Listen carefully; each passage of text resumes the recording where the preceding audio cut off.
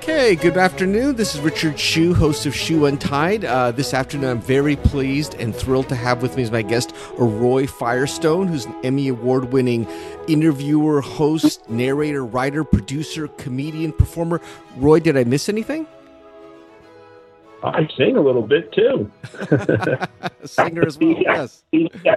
Quite seriously, I have a CD out. It's been out for a few years. It does very nicely, and I perform all over the country, as you probably may or may not know, and I integrate some of that musical stuff, too.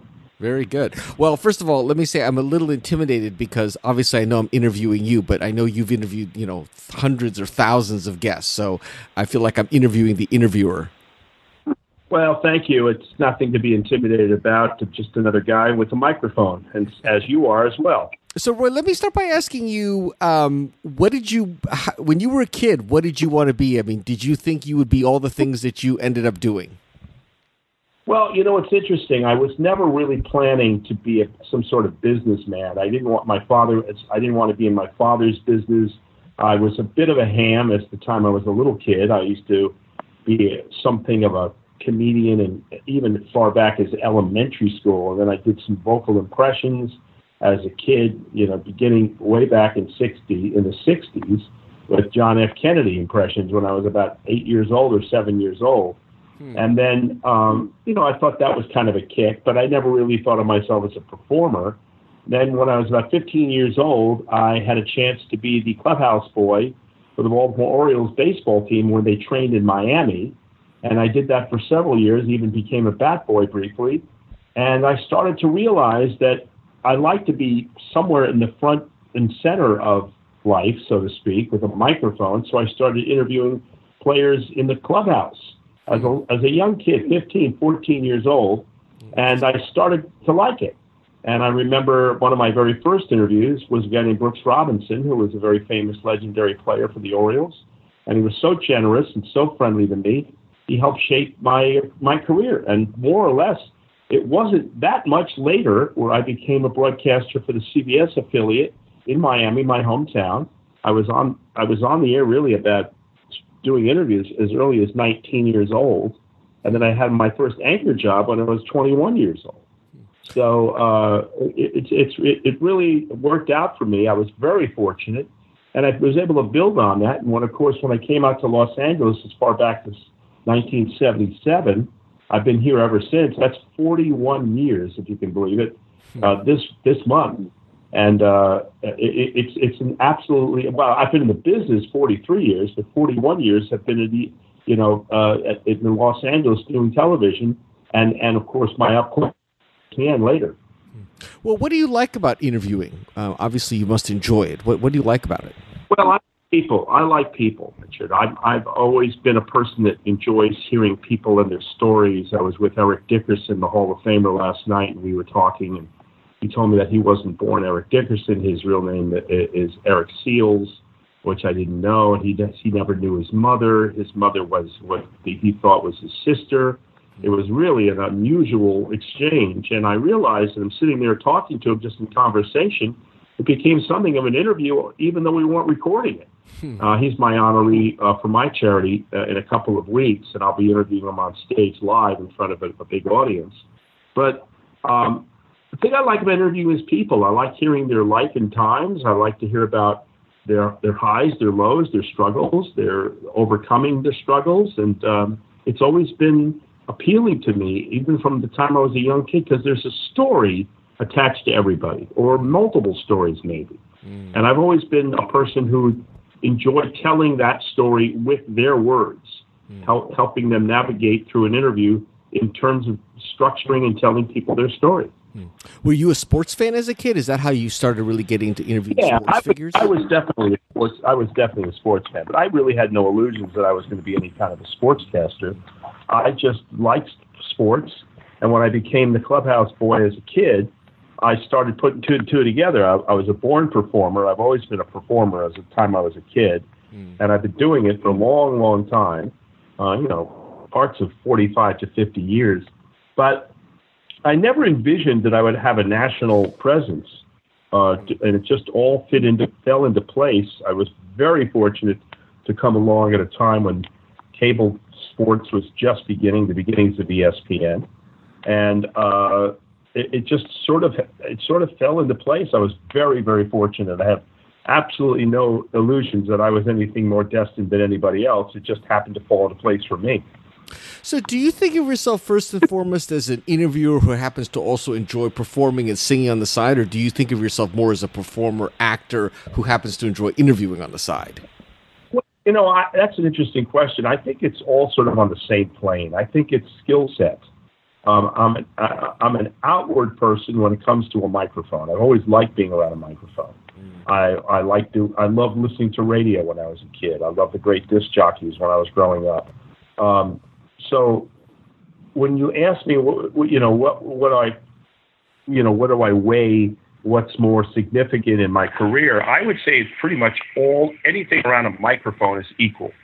I like performing. I like interviewing. I like broadcasting. I like music. I like singing.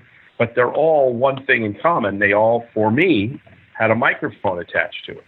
And so anything with a microphone is equal in weight to what it is that I love. And you're able to kind of really balance all that and really do all that, or have you really focused on one over the other through the years? Well, in recent years, I've been much more on the performer side. I was at ESPN if you really get right back down to it, I've been at ESPN for parts of 4 different decades, 70s, 80s, 90s, and the new millennium. And that was incredible to cover that kind of area one way or the other, starting as far back as 1978. The very beginning, the opening year, the opening months of ESPN, I was part of that too. So that was really what gave me the chance. The fact that they really didn't have anything else to put on the air, so they started using me as an interviewer. But even before that, I was at the USA Network, which is now, I think, just shows old reruns of old TV shows.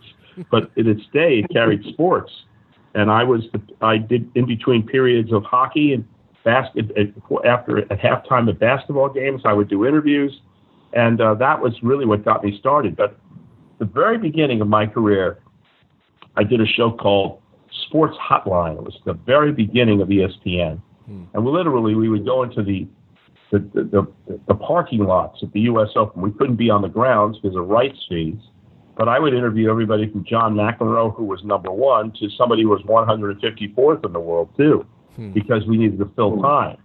So, long-winded answer to your question, I like it all. I like the ability to be able to be around a microphone in whatever capacity is dictating at the moment. And hopefully, I deliver some kind of competence in what I do. And I equally enjoy almost everything. I think musically, as I said, I have an album out. I produced records. That's really been a thrill for me too, because it's much more of a challenge. I'm not the greatest singer in the world, but I can carry a tune, and as much as anything else in my life. On the performance side, do you have any kind of favorite either movies you've been, or actors, or impressions that you've done that you really sort of enjoy the most? Well, first of all, I guess you probably might be asking me a little bit about Jerry Maguire, which was a movie that's most associated with me, and of course that goes back about 25 years ago already. It's hard to believe. It's almost 25. Yeah. And I did that with Tom Cruise, and I was in with Cuba Gooding. And I did not expect that movie to ever, I didn't even know what it was. I didn't even know if my performance in it was even going to get off the cutting room floor. In fact, I assumed that would be the case. But lo and behold, it was a key scene in the movie. And it's sort of a signature expression, "Don't make me cry," which is funny, and it comes from the movie, but it's sort of a complete exaggeration of what it is I did for parts of 4 different decades. Right. And that interview, yes, there were some people who had cried, and some of the most memorable shows were people who cried. But for the most part, we did 5,000 interviews. I would say maybe we had 25 people cry in 5,000 interviews. Right. So it was, very, very, very, very small percentage. But that's what people seem to remember.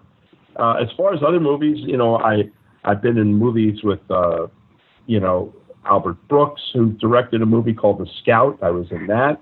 I was in a movie called Juana Man. I was in a lot of television shows. Everybody Loves Raymond was one of my favorites. I was on The Simpsons. I did Married with Children. So, I've had a really interesting taste. Of course, the Letterman shows, the Merv Griffin shows, all those shows, the Jay Leno, doing all those shows, that was a lot of fun for me too, because again, never dreamed I would end up being at that level. And yet, because of my sports celebrity, I was wanted to do that kind of show.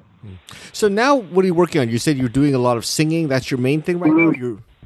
No, I'm actually working on my third book. I've had two other books. This is my book. It's going to be called That's What I'm Talking About. And it's going to be a wide range of subjects: storytelling, anecdotes, funny, inspiring, poignant, serious, lots of different emotions.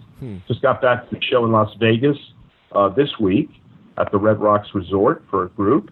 And I do some of that. I do occasional dabble with the baseball for the Orioles. That was my team as a kid growing up, so they have me on as a regular contributor on that show. And, of course, I'd still like the idea of possibly interviewing again if the opportunity presented itself.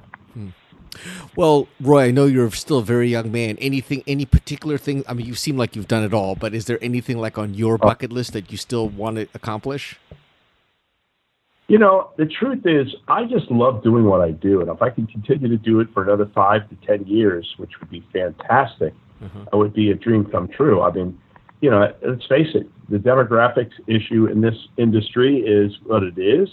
They go with youth and they go with, young people, and that's fine. I get it. I'm a big boy. But I still think what I bring to the table is unique.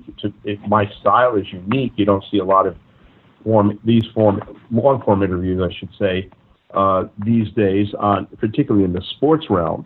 Right. But I'd like to try to do interviews again if I could. If you ask me what would be my preference, if I could get an interview show again where I can interview people on a regular basis, one-on-one, oh man, that would be great to do. As far as the other stuff is concerned, whatever comes my way. As I said, I just did a show. I do a lot of shows around the country for either corporations or performing arts centers or even colleges. And I love doing that because it encompasses my career. I tell stories that were true stories that happened to me in my career. And, I mix in the music and some of the celebrity impressions. And we have a lot of fun. And I've done an hour and a half live in front of, thousands of people. And it's very heady. It's a lot of fun for me to do that.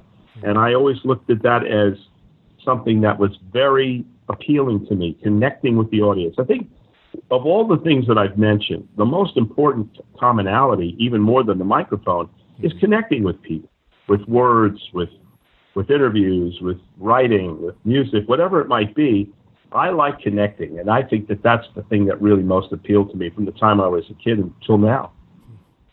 Well, Roy, this has been a fascinating conversation. I really appreciate your taking the time. If you do end up getting another interview show, you'll have to come back and tell me about it.